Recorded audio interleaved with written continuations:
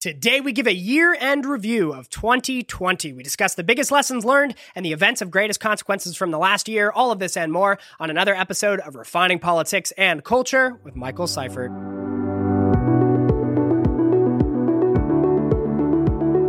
All right, everyone, welcome back to another episode of Refining Politics and Culture.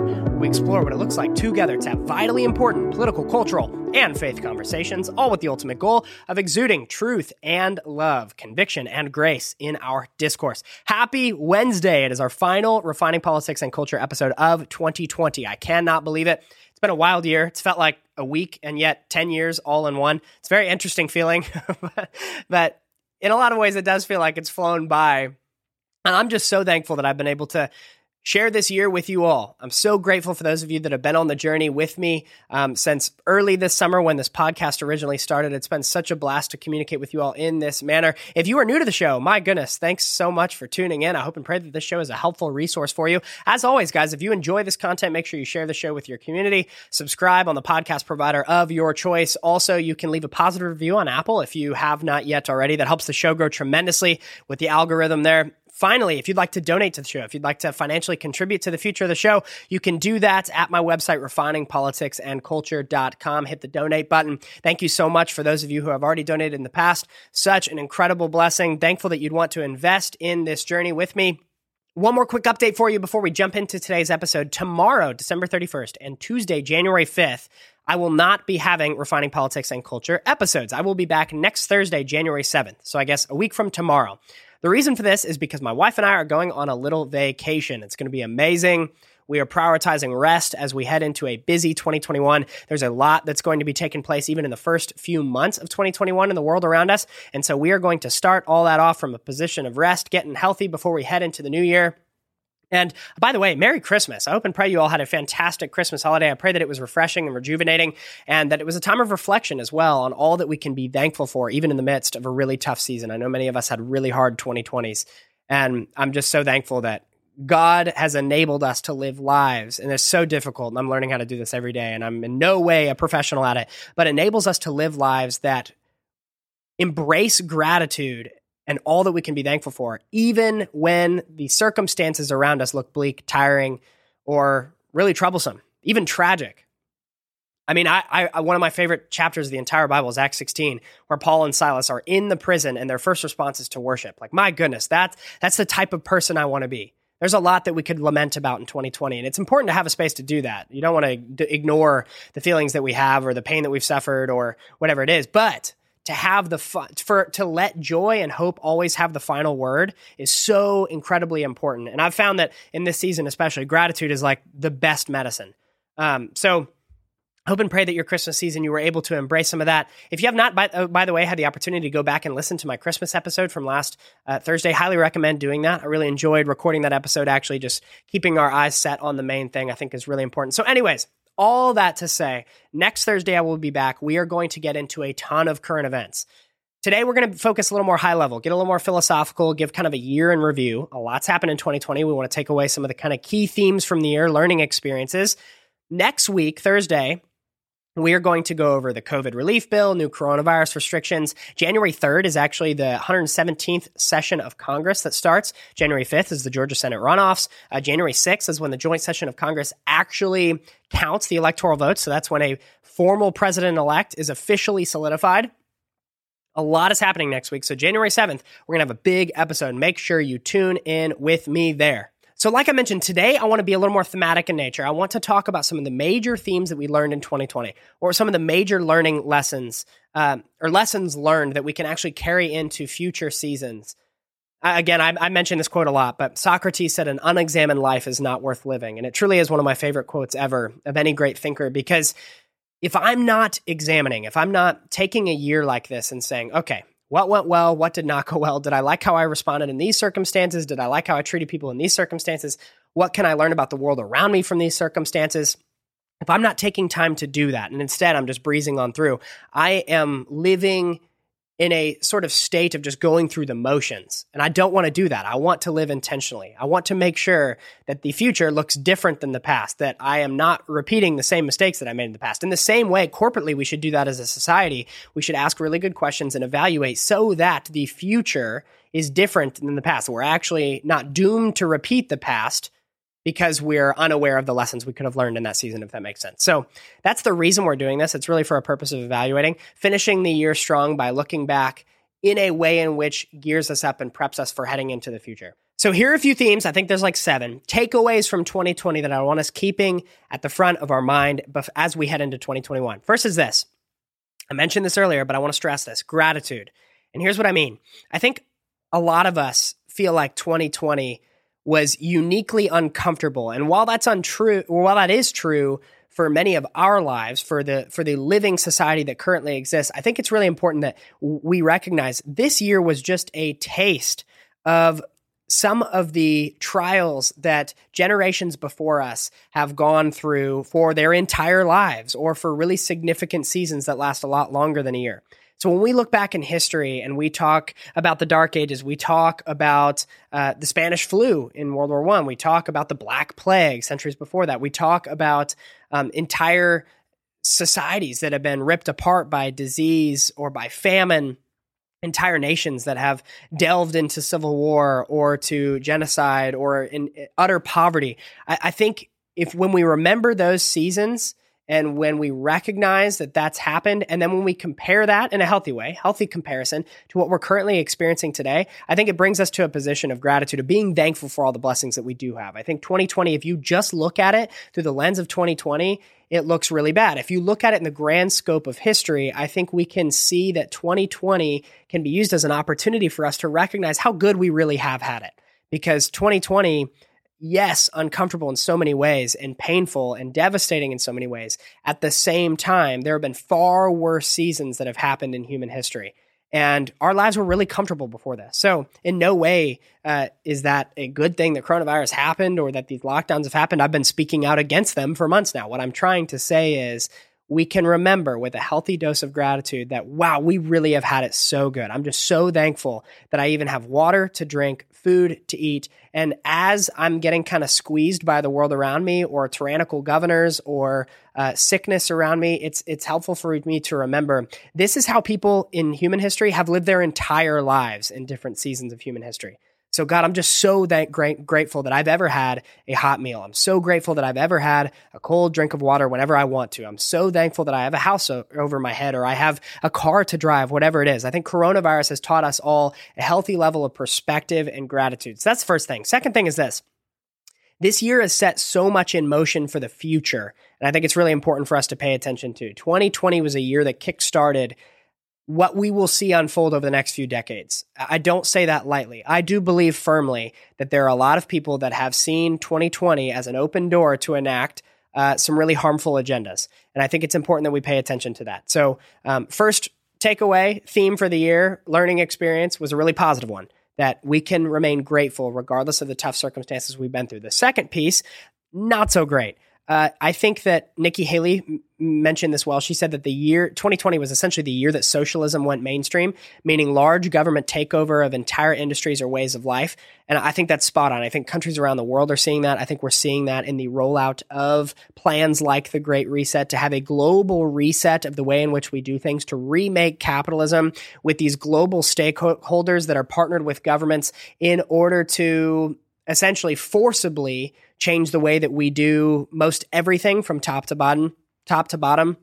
I think 2020 was the year that kickstarted a lot of that. I also think there were a lot of nefarious intentions behind utilizing the coronavirus for political aims this season. That's really important that we pay attention to, because I think, again, for a lot of people, they saw 2020 and the coronavirus pandemic as an open door.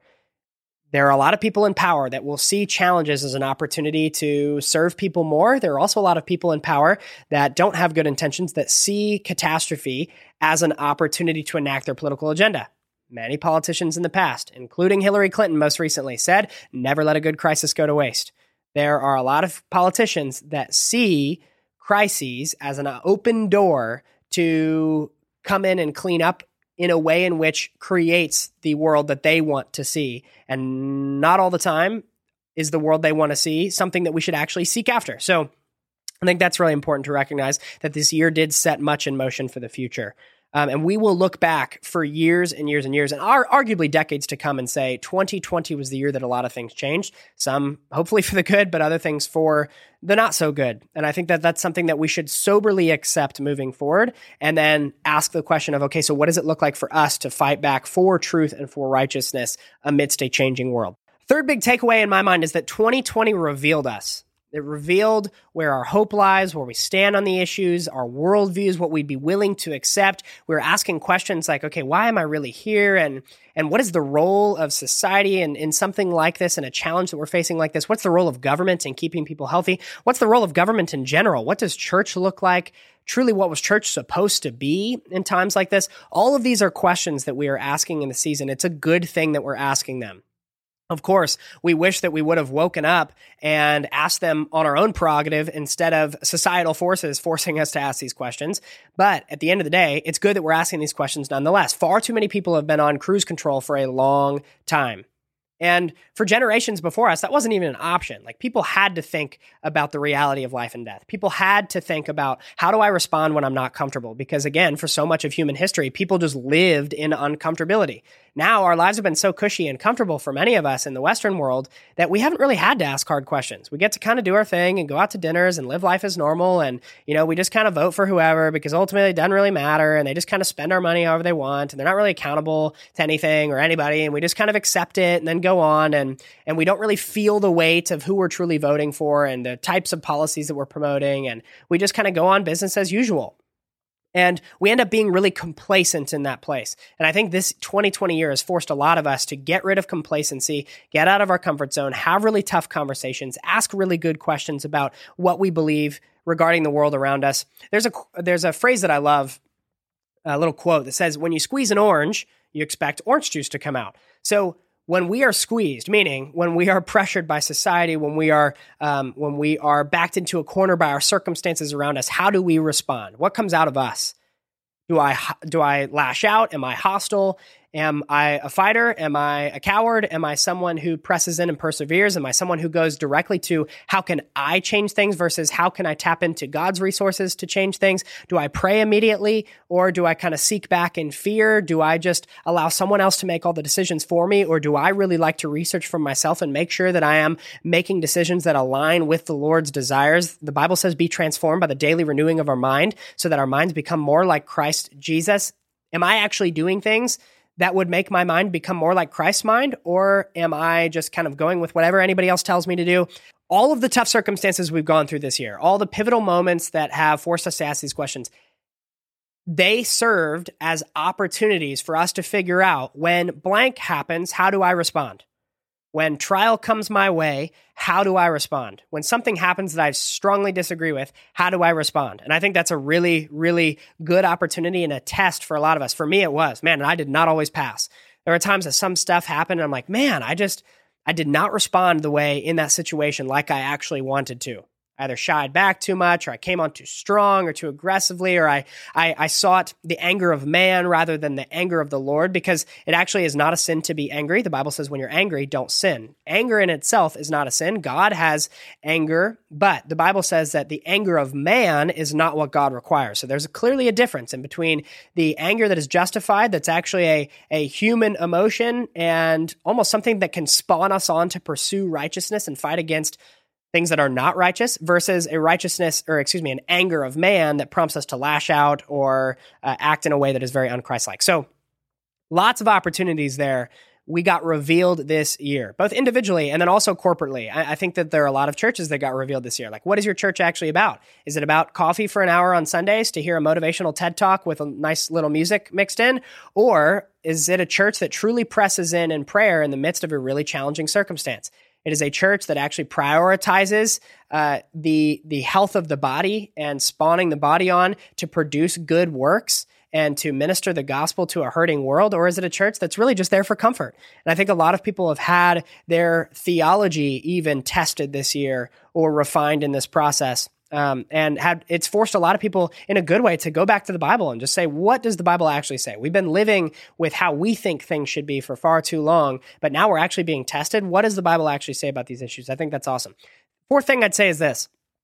This year revealed who our true friends are and who our true community is. I think in the politicization, the hyper-politicization of this year, there have been a lot of us that have felt like in the fighting for truth, in the pursuing righteousness, we have been very misunderstood or met with hostility or met with full-out aggression verbally or whatever it might be. I mean, my goodness, in starting the show, if you got to see some of the hate mail I've received over the course of the last 7 months, has not been much, praise the Lord, but I've definitely received it. And hey, no harm, no foul. I'm not going to call out those people's names. They had a full right to express their opinion. I'm so thankful that we live in a society where they can air their grievances to me and I can hear them out, and that's truly a blessing. So I'm not offended by that, but what I am saying is that we've learned in this season, who are your people? Who are the people that are running alongside you that will actually support your right to say what you want to say or believe is right, even if they maybe disagree with it? I think a lot of relationships have been tested this year. I've heard from so many people, both positive stories of how their relationships have grown as they've processed some of the big events of this year together. The election, the coronavirus, lockdown. Some people have bridged the divide to have some of these sort of touchy conversations, and it actually goes really well and their relationships grow deeper from it. I've also heard stories of people that say, you know what, I finally started to put myself out there. I shared my opinions as best as I could in love and got rejected or got criticized or was downright assaulted verbally or whatever it might be. I mean, there are people that have told stories. I heard from one person who went off to college and had a great thriving community back home, went off to college, came back on Thanksgiving break, and the people that she thought were her friends, they had one political conversation, and that person said, I had no idea you voted that way. I don't think we can be friends anymore. I mean, it's horrible.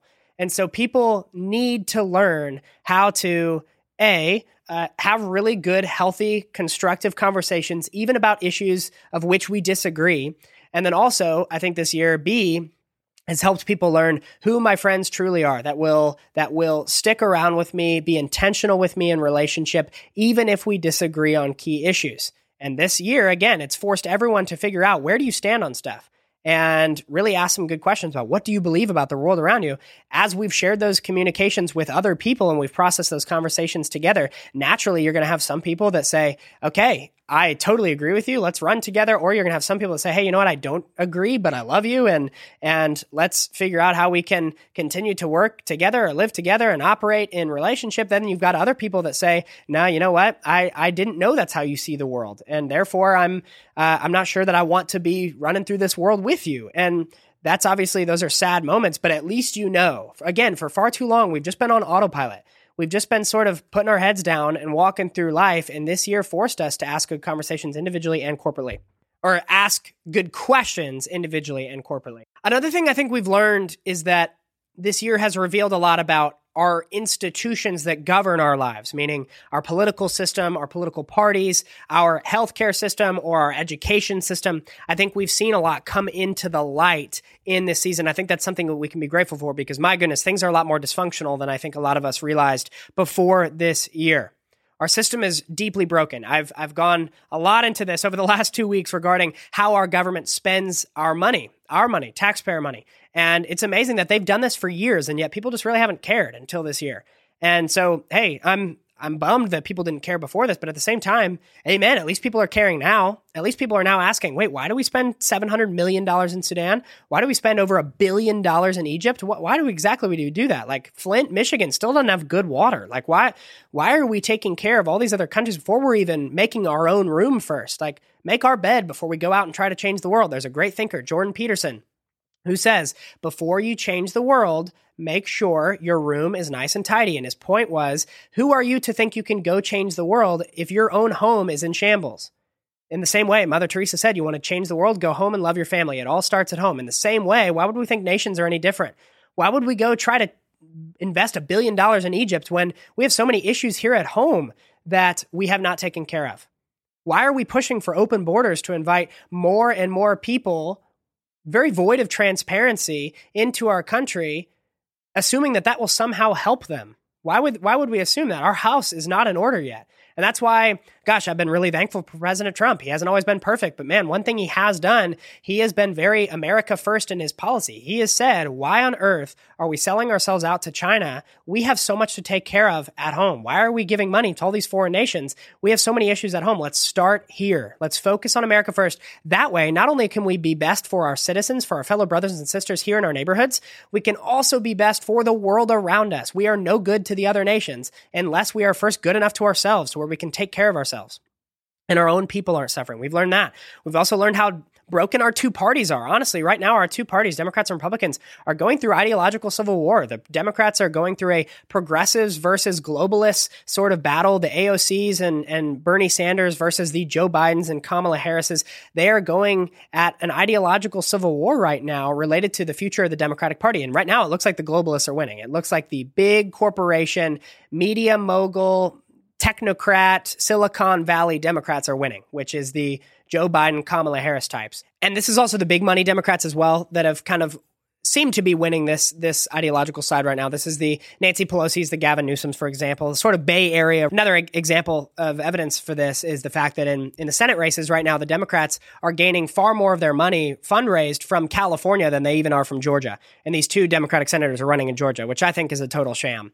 I think it's wild that California is contributing the majority of their funds to win a Georgia Senate race. But that's neither here nor there. The Republicans are going through the same thing on the other side of the aisle. They are in their own ideological civil war. You've got sort of the economic populist or economic nationalists on one side that are very focused on America first policy, making sure that American manufacturing is taking care of, very focused on the working class United States, making sure that you're building that middle class strong, supporting small business. Also, they're engaging in the culture war. So they are really trying to preserve the nuclear family. They're seeking for something to conserve. A lot of conservatives on the other side are really just focused on fiscal conservatism. So they're very focused on the national debt. They're not as concerned about China because they're very integrated with the multinational corporations. A lot of money on the Republican side is over here, whereas the sort of populist movement's a little more grassroots in nature. I align more with the first. I do believe, like I mentioned earlier, that America should focus on preserving American interests here before we worry about saving the world. And I think that our greatest threat is China, which the other side of the Republican Party has often neglected. And I think it got us into a lot of the trouble that we're facing today. I also think that the sort of just fiscal conservatives or sort of libertarian in culture Republicans have, I respect a lot of them, but for a long time, they've just abdicated their role to the rest of society. And therefore, they've allowed for progressive culture to create and win the culture war rather than conservatives that actually value family and faith and Judeo-Christian values. And I think that there's a new breed of conservatism rising that actually wants to preserve those values. So you've got that on that side. So on the sort of populist side, you've got the Matt Gaetz, the Josh Hawleys, even the Donald Trumps. On the other side, you've got the people like Mitt Romney, Ben Sasses, John Kasich. You've got those sort of conservatives. And if you're a conservative, you probably see some pros and cons in both. You probably lean one way more or the other. You may say, no, I lean more toward a John Kasich, more of a sort of corporatist than I do the sort of grassroots conservatism, small business. Like you may feel a different way. On the Democratic side, if you're a Democrat, you probably lean more toward progressive or more the corporatist globalist, but you still probably see pros and cons on both sides. And this is something that we are analyzing in this season. And at the end of the day, it's only revealed the fact that our two-party system is not working. We have so many Americans that say, gosh, I don't feel like either of those parties just in name only represents me. Well, no wonder, because even within the parties, there are so many vastly different worldviews. I mean, Mitt Romney voted to impeach Donald Trump. That's wild. We don't talk about that. You have Lisa Murkowski and Josh Hawley in the same party, which is crazy. So on the same side, or on the other side, Democrats, you have Alexandria Ocasio-Cortez in the same party as a Chuck Schumer. That's wild. But that's exactly how our two-party system has unfolded. And we've noticed it in the fullest extent this year. Another thing we've learned in this season that I think is really interesting, we have learned how destructive it was for the church to abdicate its role to culture decades ago. So I read a lot of middle 20th century literature, and I find it a really interesting time in human history. There was a chunk of the church in the 60s, 70s, 80s, not every church, but a lot of churches in the West that basically said, you know what, the world's going to hell in a handbasket. Let's not really focus on it. There's nothing we can do about it. There's nothing we can do to change it. Let's just preserve our values within our church bodies. We'll send our kids on mission trips once a year to make us feel like we're still discipling the nations. But at the end of the day, let's just kind of stick to our holy huddles and let culture do their thing. And that was a really destructive move, honestly. And I'm not saying all the intentions were poor. There were a lot of people that really meant well, trying to make good decisions, but instead were very misguided in their approach and actually built a theology that it was holier somehow to get yourself as out of the world as possible, when God explicitly said, be in the world, but not of it. So I need to be influencing the world far more than it influences me, but that doesn't mean I just ditch the world and only spend time in my church. Here's what happens. Here's an example. A lot of people today, they get a calling on their life. They feel like, man, I found the Lord. I'm so excited about my walk. I must be called to be a pastor. If far too many people feel that way, where are the Christian CEOs? Where are the Christian business leaders? Where are the Christian politicians? And in fact, some churches today that are left wondering, where on earth are our righteous leaders? Why don't we have more Christian politicians? Those same churches are the churches that actually believe in their theology that it's unholy to go be a politician. So it's this very double-sided. You're like, wait, you want righteous leaders, you complain about culture, yet when somebody actually sticks their necks out and goes to run for something or is willing to engage in the business world to try to run a company on Christian values, you criticize them. You look down upon them. You don't make room for that.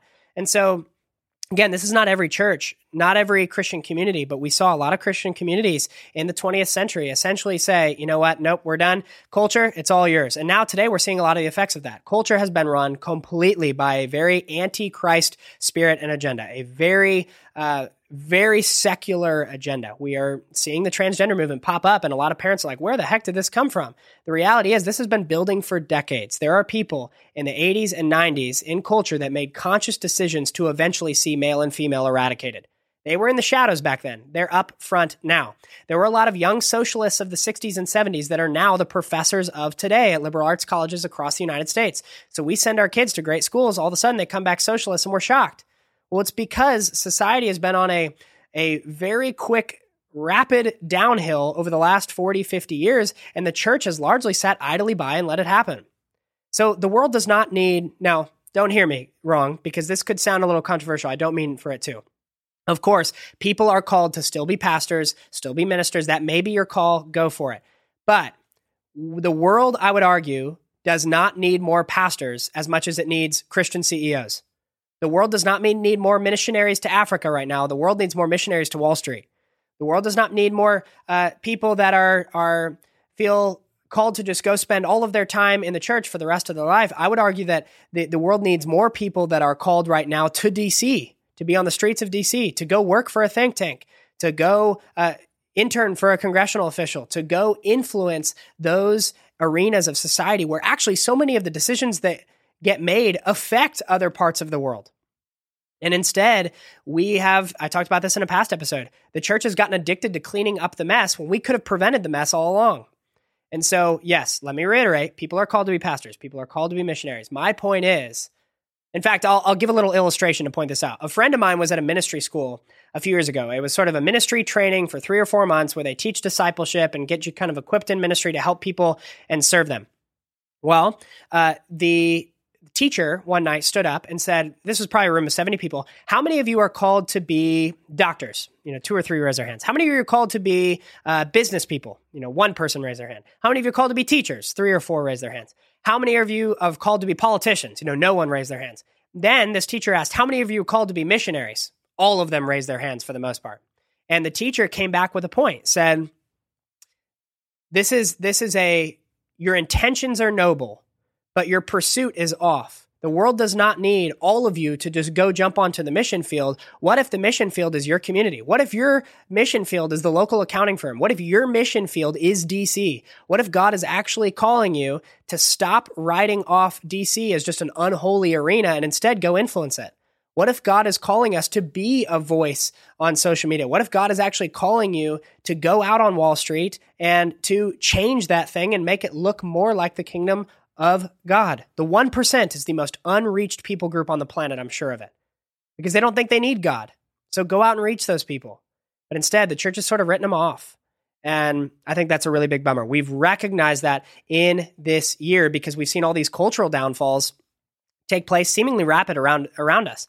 We've seen the gender conversation get brought up like never before. We've seen people believing crazy worldviews. We've seen people embrace critical race theory and socialism. 55% of millennials think socialism is favorable. We have a lot of even Christians who are saved. They are saved by the grace of God, and yet they believe nuts stuff about the world around them. So you can actually be saved and still believe crazy things in your worldview. That's why the Bible says, be daily transformed by the renewing of our mind. We want the mind of Christ. You can be saved and still have your fleshly, not very smart mind. I can still be saved and be preaching critical race theory and think that that's a good idea. I'm completely lost, have no idea what I'm talking about. I have a complete disregard for actual history. Yet, you can still be saved. Your heart can be belong to the Lord. That's why God not only wants our heart, of course that's the most important, but he also wants our head. He also wants our minds to be refined so that we're thinking about things like Christ would think about things. We are looking at the world the way Christ looked at the world. And this year we've learned that people's worldviews, even a lot of Christians, are all over the map. And a lot of them can't even back up the way that they feel the way that they feel. They just feel it so strongly and culture's telling them to, and they've just kind of been sucked in because culture has been pastoring this generation, not the church. And I think that's kind of the big takeaway there. All right, 2 more. Next one is this. We have learned in this season how much local politics truly matters. Here's an example. I'm currently in Florida right now visiting my family for Christmas. It's wonderful. This is a free state. It's truly incredible. We are living life like normal. And it doesn't mean that the coronavirus isn't serious.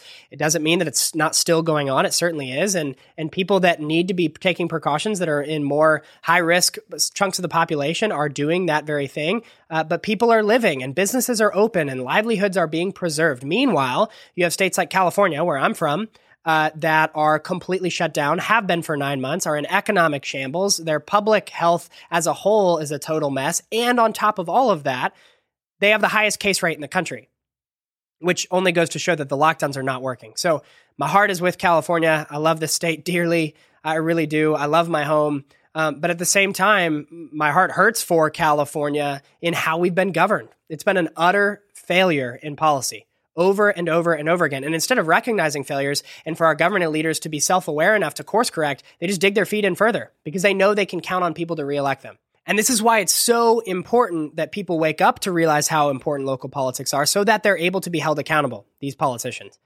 For far too often, when people, the general populace in the country, have thought politics, they've just thought congressmen or women or senators or the president. Many people, when they think politics, they just think the president and the vice president. The reality is your school board officials matter. They get to dictate a lot of what your kids are taught. I just talked to a family the other day in LA who is having to pull their kids from school because the curriculum they're teaching is teaching kids that their identity is based primarily upon what group identity they fit in.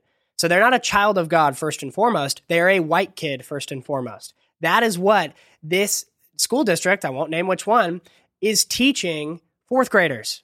It's remarkable, but that's school board. They are the ones that are putting forth these emails to these parents, teaching them that this is what they're going to pursue in the next year. They're voting on how to teach your kids. And yes, of course, there's state influences on curriculum as well, but the nitty gritty is it's the local school boards. How much are they compromised by the teachers' unions? How much are they? Because that's something to really keep into account if you want to continue sending your kids to school and not have it be a complete mission field, where they feel like they're just an outsider and conservative values or Judeo-Christian values are so few and far between. We also learned city councils and county supervisors. In this season, some counties are living life and businesses are thriving. Other counties are in utter despair because they've been ruled by people that have very different views about what it looks like for the government to enact powers. I actually got my haircut just a few weeks ago, and I was talking to this hairdresser who proudly voted for Gavin Newsom in 2018. She voted for Hillary in 2016. And with tears in her eyes, I'm not kidding, as she cut my hair, she told me she so deeply regrets her vote. She can't believe she voted for Gavin Newsom in 2018 because she said she had no idea she was voting against herself. She didn't know she was voting against her own interests. This doesn't mean we hate Gavin. Doesn't mean we don't pray for him. It does mean that the policies that he's promoted have destroyed her business and her livelihood and her family's livelihood. And so when I'm at this little barbershop and she's telling me that, she recognized for the first time in her life the power of her vote. She just thought, oh, it's a Democrat. I think they're a little more caring of people. I think they're just, that's kind of the stereotype. So I'll just vote D. I'll vote blue no matter who, and I'll put in Gavin into office. She had no idea that the other candidate that was running at the time would have operated in this season far different. and maybe would have kept California from falling into not only the coronavirus pandemic situation, but also the holistic public health crisis that came along with these lockdowns. So our votes matter. Local politics matter. And I would even encourage people, get involved with your local school boards. Run for your local city council. Even if you live in a little small town, you have no idea the decisions that get made on a local politics level. And we've learned in this season how many truly do. You can drive just one town over and have an entirely different way of life. And I think that's woken a lot of people up in this season, awakened a lot of people in this season. All right, the final takeaway from 2020. Again, this list is not exhaustive, but this is the last one I'm going to mention for today. We have to engage. We cannot disengage. I see a lot of people that feel tempted. Okay, 2021's coming around. We're not in an election year anymore. Let's just kind of put our head down, not focus too much on this. And I'm just going to kind of go through the motions for the next 4 years. Just coast and then wake me up when the next election cycle gets here and I'll start caring about politics or culture again. That is not a recipe for success. It is a recipe to be an uninformed voter. It is a recipe to be an uninformed participant in society. We cannot be productive, righteous participants in society if we don't know what we're doing or if we don't know what's going on around us. So I saw a lot of people just start to care about politics this year or 4 years ago. And because everybody cared about politics 4 years ago, it kind of, one thing you got to give Donald Trump for, he kind of popularized politics. Even if you loved him or hated him, he was someone who made politics really popular. People really started paying attention. The downside to that is a lot of people did so without any historical context, or they did so only watching CNN and really didn't know the grasp of the issues at hand. And the media pundits would then play on that purposely in order to mislead and deceive in order that people would vote along their ideological agendas and aims. For example, you had a lot of people that voted for Biden that have no idea who he was as a vice president. They don't realize anything about the Obama-Biden administration. They just voted for Biden because they didn't like Trump. They don't recognize how dangerous that habit is to build. But it is dangerous. And we do not want to be those people. We want to know, here is what I'm doing and why I'm doing it. And I'm not going to have a concrete opinion about something until I've actually developed it and taken the time to do so. So I see a lot of people that say, you know what, I'm just checking out till 2024. I don't think that that's a good recipe for success. The world is changing and it's changing fast. And I think we need to pay attention, stay engaged. I know it's super hard because it's a volatile world and it's divisive and it feels messy at times, but my goodness, it needs people that pursue virtue and righteousness to enter the arena. Even if we disagree with other people that really desire righteousness and we're trying to figure out what that looks like and trying to dig through the scriptures together and figure out what would God have us do in this situation, it is a so worthwhile journey to go on. So those are my big takeaways from 2020. I hope that those resonated with you as well. If you have some other big ones that you'd like to share with me, because again, I know that list was not exhaustive, email them to me. You can find my email at my website, refiningpoliticsandculture.com. You can go to the contact me page and you can send me an email there. Would love to hear from you. What was the big takeaway from you in 2020? Finally, I want to end this episode with the answering of a question that I've received actually a few times over the past few weeks. I was asked, out of all the news that's taken place this year, in my mind, what was the biggest story? What were the biggest stories of the year? I couldn't think of just one, so I had to condense it to 3. So here are the 3. Nah, you know what? I'll give you 4. Here are the biggest 4 stories. It's 2020. There's a lot that's happened. I think I can do 4 instead of 1. Here are the biggest 4 for me. Number 1 was the ushering in of the Great Reset through the COVID-19 lockdown measures. And Great Reset is not a conspiracy theory. The World Economic Forum has become very out in the open about it, along with the partnership of the United Nations, the International Monetary Fund, the World Health Organization. John Kerry, who is Joe Biden, if he wins, he'll be his climate czar, who has expressed support even as recent as a month ago for the Great Reset. I did an entire episode about this about a month ago. Highly recommend going back and listening to that because that detailed the reasons for which I believe that this is the biggest story that we should be paying attention to heading into the next year, especially. So that's the first thing, the ushering into the Great Reset through these COVID-19 lockdown measures, the economic transfer of wealth that's taken place in this year, where we have seen the billionaires grow in wealth and mega corporations grow in wealth by the billions and even trillions of dollars, while small businesses have completely suffered. It's been this massive transfer of wealth that's taken place under our watch through these lockdown measures and the destruction of small businesses. And I think that is something that we are going to feel the effects of for a really long time. Second story is this: China's growing influence over the world. We've talked about it a ton in this show. We're going to talk about it a lot more in 2021. Especially because there's aspects of China that we haven't talked about a ton that I'm going to actually devote entire episodes to in the new year, including their social credit system, which is being rolled out. And that's something that is very dystopian in nature. It's very George Orwellian, 1984 style societal pursuit, which we'll unpack. But China's influence over the world, they were the only major country in 2020 that came out in the positive, in the green, in their economy. They're the only major country in the world that had positive economic growth in 2020, which I think is deeply concerning. And I think, honestly, that was part of their plan all along. I'm not saying we know how much of COVID was intentional, but I am saying we do know how much of allowing it first to spread around the world was intentional. And they sure didn't do much to stop it from spreading to other countries around the world, likely knowing that it would affect our economies in grave ways that we were unprepared for, especially in the Western world, not just the United States. So that's second big piece.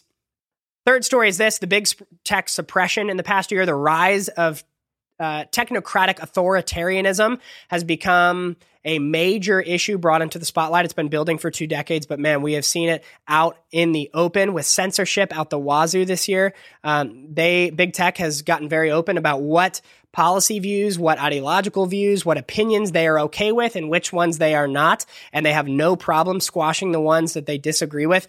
Even for the most powerful positions in the world, including the president, they censor so many of the president's tweets. They censor so much of the president's social media posts, ads he's posted. And I think that that's a very destructive attribute of society that has grown tentacles into nearly every facet of society in the last year that we need to be paying attention to as we head into 2021. Final story is this: is obviously just the election.